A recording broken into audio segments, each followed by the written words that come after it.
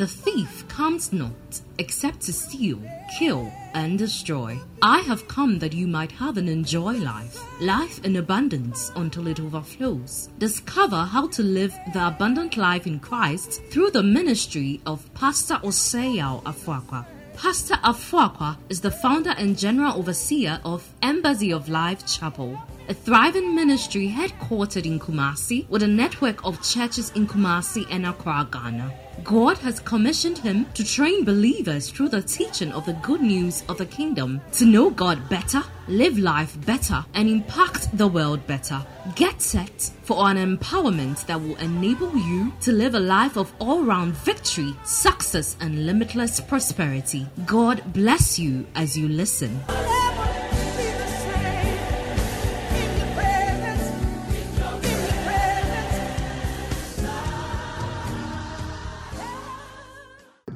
Hello and welcome to SL Today. I'm Pastor Afoakwa, and I trust that our time is going to be fruitful and impactful in your life in Jesus' precious name. Go ahead and share the link with as many people as possible. Let them be blessed and enriched by the ministry of God's word. Pray with me. Father, in the name of Jesus, we thank you for this session. We ask the Lord, your blessing will rest upon your word. Let your word come forth with simplicity and yet with power. Let it change minds, hearts, and shape us to live the life of all-round excellence you've called us to live in Christ. We give you praise, we give you glory, that every viewer watching this broadcast now or may watch it thereafter will be impacted and transformed by the power of the anointed word. In Jesus' precious name, amen and amen.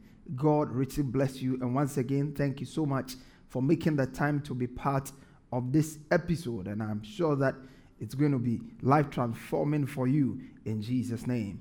Amen and amen. Okay, so we move on to part 4 of our journey on Make Better Decisions. Don't forget, the series we've been running with is A Better Me. That is becoming a better version of yourself. We said that God wants you to be better in all the things you do. The Bible said the path of the just is like a shining light that shines more and more unto a perfect day.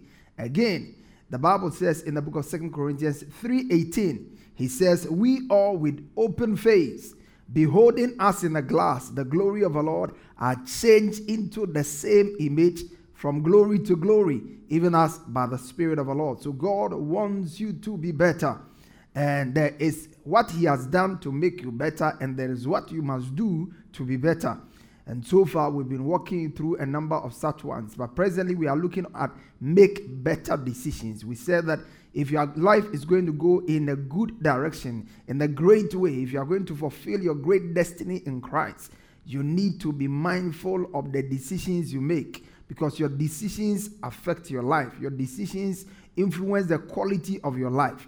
Your decisions affect generations after you. Your decisions will affect your finances, it will affect your emotional health, it will affect your mental health, it will affect many areas of your life. Your spiritual life will be impacted by your decisions. If you are going to feel it, the greatest of them all is the fact that your eternal state of mind is determined by your decisions in life. So our decisions have a lot to do with how far we can go in life and what we can accomplish in life. Your decisions are important. They may not be popular. They are not always easy to make, and yet they are most profitable. That's why I'm excited to be able to help you, guide you, in order to be able to make the decisions you need to make in order to become the kind of person God has ordained you to become. So we began reading something from 1 Kings chapter 12, the story of Rehoboam when he was made a king and Israel came to him and the decision he had to make. And we are picking a few lessons from here on how to make wise or good decisions. How can we make better decisions? Okay, Rehoboam went to Shechem, where all Israel had gathered to make him king. Israel came together. Usually it's a long passage, and by the time I'm through reading it, my time will be long gone. So we'll take it from verse number. The leaders of Israel summoned him, and Jeroboam and the whole assembly of Israel went to speak with Rehoboam. Your father was a hard master, they said, writing the harsh labor demands and heavy taxes that your father imposed on us, then we will be your loyal subjects. Rehoboam replied, give me 3 days time to think this over. Then come back for my answer. So the people went away. Then Rehoboam discussed the matter. Look at the word. Discussed the matter with the older men who had counseled his father. Solomon, what is your advice? He asked. How should I answer these people? The older counselors replied, if you are willing to be a servant to these people today and give them a favorable answer, they will always be your loyal subjects. But Rehoboam rejected the advice of the older men and instead asked the opinion of the young men who had grown up with him and were now his advisors. Who is your advisor? Then he says, what's your advice? He asked. How should I answer these people who want to lighten the burdens imposed by my father? The young men replied, this is what you should tell those complainers who want a lighter burden. My little finger is thicker than my father's waist. Wow. Yes, my father laid heavy burdens on you, but I'm going to make them even heavier. My father beat you with whips, but I will beat you with scorpions. 3 days later, Jeroboam and all the people returned to hear Rehoboam's decision. What you as the king had ordered. But Rehoboam spoke harshly to the people, for he rejected the advice of the older council. My father followed the counsel of his young advisors. He told them, my father laid heavy burdens on you, but I'm going to make them heavier. My father beat you with whips, but I will beat you with scorpions. So the king paid no attention to the people. This chain of events was the will of God, for it fulfilled the Lord's message to Jeroboam, son of Nebat, through the prophet Ahijah from Shiloh. When all Israel realized that the king had refused to listen to them, they responded, down with the dynasty of David. We have no interest in the son of Jesse. Back to your homes, O Israel. Look out for our own house, David. So the people of Israel returned home, but Jeroboam continued to rule over Israel, over all the Israelites who live in towns of Judah. This is it. Jeroboam had a powerful decision to make, and it's interesting how he went about it. He started well, but he ended wrongly, and I pray you will not start your decision-making process well and end badly. How did he start? He started, first of all, by understanding his limitations. Now, earlier episodes, we established the fact that if you are going to make better decisions, we have to understand our limitations, our own weaknesses, our own limitations. We may not have all knowledge. We may not have all abilities. We may not have all skills. And so when it comes to decision-making, we have to know that we are limited. We are limited in what we know. We are limited in what we can do. We are limited in the stations that we have acquired. So how can we tap into the experiences of others? This takes us to the next step of gathering information. When you are making decisions, you need to gather all the information you can possibly gather. Chapter 13, verse 16, it says, every prudent man acts out of knowledge. Every prudent man deals with knowledge. There is the way prudent people, wise people do things. Wise people act out of knowledge. They don't act out of feelings. They don't act out of pressure. They act out of knowledge. When you are taking a decision, it should not be fueled by your emotions. This is how I feel. The pressure on me is too much. No, you don't make decisions like that. You make decisions based on knowledge. So gather every information you need to do. If you want to enter into an area of business, gather information. If you want to marry, gather information. You want to go to school, gather information. You want to travel, gather information. It is very, very important that you acquire all the information that you can get. It helps you to be able to see things from different perspectives, and it helps you to make an informed decision. Gather information. Gathering information is critical. You gather it by watching broadcasts like this, by listening to edifying messages, reading meaningful books and relevant in the area you intend to make a decision about. So that's key. And then, of course, number 3 is that you seek counsel. Rehoboam, number 1, understood his limitation, and he set out to gather information. So he called for the older people who had information he didn't have. These were people who had counseled his father, Solomon, and so he wanted to engage them and seek from their lips knowledge in area he had not had the opportunity to access. Gather the information, and then the next step, Because when you gather information, you will be able to tell the area you need input from other people. And that brings you to seeking wise counsel. Not just counsel, but wise counsel. Now, this guy had the option of seeking counsel from two places. And all of us, all the time, when you are looking for counsel, these two places are always available, the good and the bad. The Bible said, blessed is a man that walketh not in the counsel of the ungodly. So there's a counsel of the ungodly, and obviously there will be the counsel of the ungodly. This man called the people and then said, give me your counsel. I need to make this decision and I need your input in this matter. And I like the way the Bible puts it. He says he called the older men who used to take counsel with his father. And then after they had given him counsel, he also made the terrible mistake of seeking counsel from the younger people who had grown up with him. Younger people who had grown up with him. That brings into focus the source of our counsel. It's not everywhere we can go for counsel. There are people, when they give you counsel, they will be giving you counsel to destroy you. There are people, when they give you counsel, the counsel will not bring you to the result you desire or you aspire for in life. And so it is important. The Bible says, where there is no counsel, the people fall. But in the multitude of counselors, there is safety. Without counsel, plans go awry.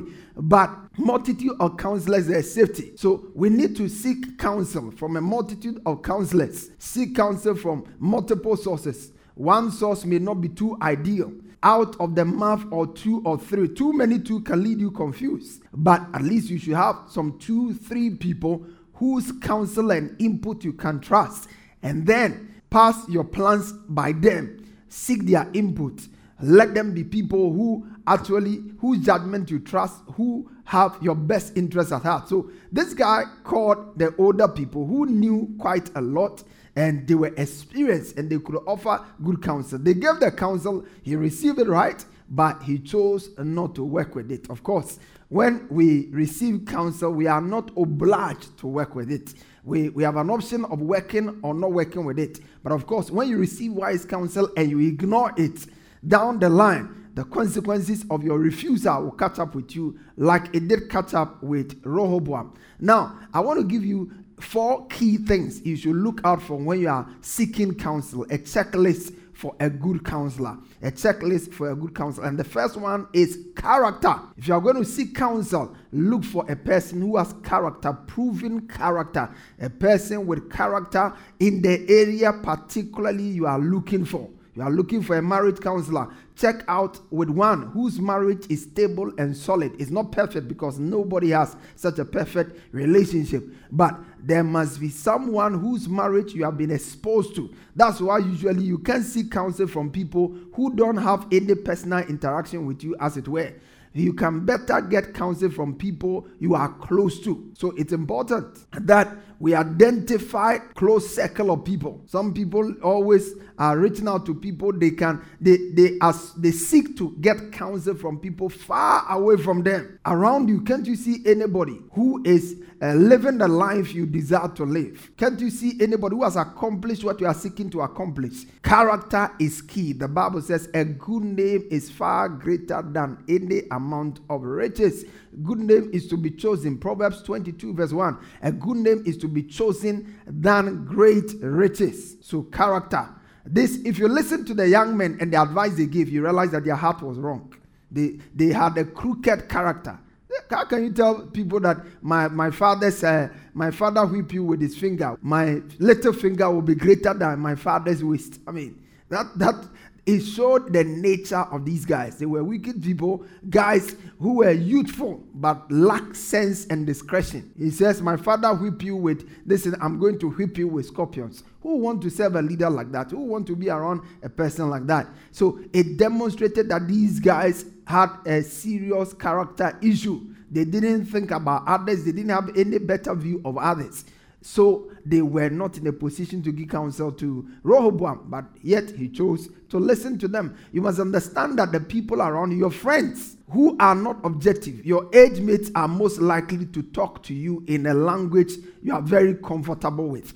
Don't always seek counsel from people who make life easy for you, but people who will challenge you to see things from a better perspective. Your mates are likely to see things from the same viewpoint you are. But if you are able to connect with others who are older than you, more experienced than you, and have better results than you, you are most likely to come out with better decisions. So you need counsel. You need someone who has excellent character. You need, number two, someone who is competent. He must not just have character, but he must also have the expertise. He must have the knowledge and the skill set to be able to offer you the counsel you need. I'm not a lawyer. I may be older than you, but if you are asking for legal counsel from me, you are wrong, probably speaking to the wrong person, because that's not an area I have an expertise in. That's not an area I'm well equipped to advise in. So you are better off speaking to a lawyer. That's key. If you are looking for where to travel for a holiday, I'm not a tourist. I'm not a travel agent. So you speak to the right people. You are looking for financial information, how proper ways to invest. Why don't you speak to a good and certified stockbroker? He will be able to better help you. If you are looking for ways to advance your relationship, be better in your spiritual engagement, of course, that's my area, and I'm better equipped to help you. It's important. We must always seek counsel from people according to their level of expertise. People who are competent in their area. If a doctor is giving you advice on your health, you better listen. But if an ordinary man in the street is telling you something, well, you have to be very careful, because he has no track record that what he's doing, what he's saying may work. So you need someone who is competent in the sense that he's experienced. That is what the older generation stood for. The older generation had experience. They had proven themselves as wise counselors. They had counseled Solomon many occasions. You know, Solomon was the wisest king. And a wise man had wise people around him. It's interesting. The power of wise counsel can never be underestimated. Particularly when you look at the book of Proverbs and the number of times Solomon spoke about wise counsel.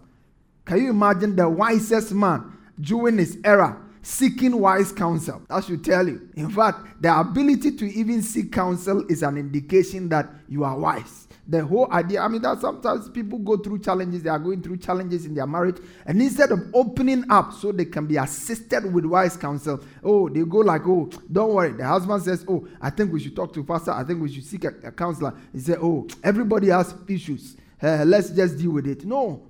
If you live your life like that, you may die before your time. There are people who are willing and ready to help you. Open up. Don't be afraid to be vulnerable. If that vulnerability will bring you the help you desperately desire, never be afraid to be vulnerable. When that vulnerability will eventually lead to the help you desperately desire. Right? So, they must have competence. If you go to somebody who is contemplating divorce, at the time you are having serious problems with your spouse, the counsel will be that, Charlie, this thing, if it is not working, let it go. But if you meet someone who has been through what you have been through before and is still on course, he's likely to give you a better picture. That's key. And then, of course, you need someone who is objective, not someone who is giving you an advice because of some parochial, selfish interests.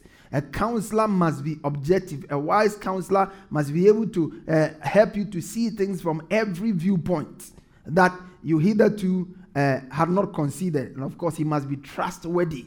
You don't want to go to someone and tell your matter and later on find out that your matter is also being told everywhere. No. A counselor must be trustworthy. A good counselor must be somebody who knows how to close his mouth and be able to keep information under wraps. These are 4 things you can consider anytime you are considering seeking wise counsel. Of course, number 4, apart from wise counsel, is to count the cost. Number 1, understand your limitations. Number 2, gather information. Number 3, seek wise counsel. Number 4 is count the cost. You have to consider, if I go this way, what will be the end result? If I decide that I'm resigning the job and I'm going to start my business, if the job fails, what will be my state? If the job succeeds, what will be my result? So you have to all the time look at both sides, because there are always both sides. I have said before, the life and death, not life and life, or death and death, a life and death, a life and death. You have to, which of you intending to build a tower, sitteth not down first to count the cost. Luke chapter 14, verse 28 to 30. So making better decisions demands that you sit down and count the cost. Think through. Ultimately, thank God for wise counsel, but ultimately, you are the one who is going to be responsible for the decision. So think about the cost. If you go the way you have decided to go, what will be the end results? The Bible says, by faith, Moses, when he was born of God, Hebrews chapter 11, verse 23, all the way to 26, he was seen to be a proper child by faith. The Bible says he refused to be called the son of Pharaoh's daughter, choosing rather to suffer affliction with the people of God than to enjoy the pleasures of sin for a season. The Bible said he forsook Egypt, not fearing the wrath of a king. He counted the cost of his decision. When the day Moses made the decision that he's no longer going to serve in the palace of Pharaoh and be groomed to become the next Pharaoh of Egypt, but he will rather face his destiny. That day, he knew that Pharaoh will come after him. That day, he knew that things were never going to be the same again. He knew that his finances was going to be affected because he chose to esteem the reproach of Christ of greater riches than the treasures in Egypt. That was a cost, and he was ready for it. So count the cost, because every decision will cost you something. A decision to do the wrong thing will cost you. A decision to do the right thing will cost you. No decision is costless. Every decision has a price. If you want to go to school now, it will cost you. There are some things you may not get now, but after school, a year, 2, 3, 5 years down the lane, you will get it. But now, it looks like you will have to be denying of them. If you want to pastor a church and settle down and grow the church, it will cost you something. You have to sit down. You go through moments of all kinds of moments, different moments of sadness, moments of happiness, moments of discouragement. It's a phase. But if you are able to stand, at the end of the day, you will see results. You will see fruit. That's why it's key that you count the cost. Many people start projects they are not able to finish because they don't count the cost before they start. So count the cost of your decision. You are not married. If you are thinking of getting into bed with someone, count the cost. If you become pregnant, what happens? If he denies responsibility, what happens? You have to count the cost. If you will sit down and count the cost of our action.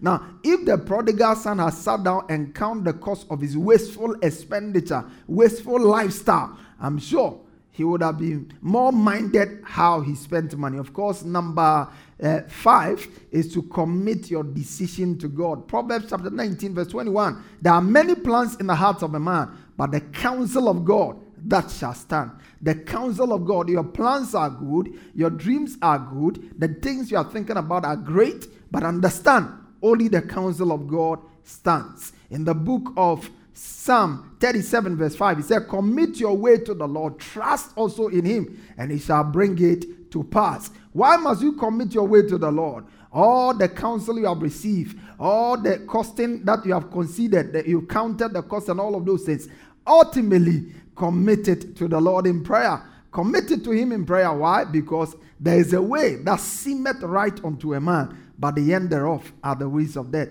Proverbs 14:12 and Proverbs 16:25. And then, of course, you have to appreciate that God knows the end from the beginning. He's the only one who has the key to tomorrow. That's why you need to make him a principal factor in your decision making. You can't just say yes to a proposal without taking off time to pray and to listen to what the Holy Spirit has to say or let you know about the man you are considering spending your life with. The Bible says in Jeremiah 10 verse 23, I know, O Lord, that our lives are not our own. We are not able to plan our own course. Can you accept that about yourself? That you are not able to plan your own course. Now, is the understanding, the revelation that you cannot plan your own course, that brings you to a place where you prioritize the need for you to engage with God in your decision making. Proverbs chapter 3, verse 5 to 6. He said, trust in the Lord with all your heart.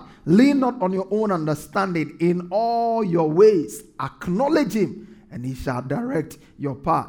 God needs to be acknowledged from the beginning to the end of your decision making. And then, of course, having done all of this, make up your mind and take action. Yes. After you have gone through this process, make up your mind and take action. The man Elijah, prophet Elijah, asked them, how long will you be torn between two opinions? How long will you take to make up your minds? There are some people, they go through the cycle again and again. They will seek counsel, they will count the cost, and they will still not act. Take decision, make up your mind and take action. Act responsibly, act wisely, act courageously. All your fears can never be taken care of. That's why you function by faith. By faith, move into action, trusting that God is able to make all things work together for your good. And of course, once you take action, continue to evaluate the consequences of your decision and make continuous adjustment, get the best out of it. Take action. Most people are usually living their lives of inaction. They are not able to take action and act on their decisions because they are afraid of the consequences. Yes, that's why we believe God. That's why we trust God. That's why we are people of faith. Take action. Some of them will go right, some may not go right. The ones that don't go right, you learn from it. Life is about taking decisions and then making adjustments along the way. A wise man said, successful people make decisions quickly and change them slowly.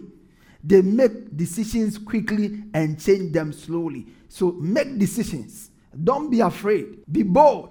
Make decisions, because in your decisions lies your future. In your decisions lies your success. In your decisions lies your greatness. In your decisions lies your prosperity. From this day forward, the Bible says, I have set before thee life and death, blessing and cursing. Choose life. We choose life when we make decisions that affirms God's, that are in sync with God's plan and purposes for our lives. I challenge you to be a decision maker. Act on your decisions, and you'll make continuous progress in every area of your life. God bless you, and thank you so much for being part of our broadcast. I'm sure that this time has been refreshing and impactful to you. Be bold. Accept Jesus and make him your Lord and Savior. You want to say this prayer after me. Mean every word, and then believe it in your heart. Say, Lord Jesus, I confess that you are my Lord and my Savior. I believe with my heart that you died and rose again for me. By my belief, I am justified, and by my confession, I am saved. Thank you for saving me in Jesus' precious name. Amen and amen. If you pray that prayer in faith, you are a new creation. All things are passed away. Behold, all things have become new. God bless you. We'll look forward to having you join us again and again. You are blessed.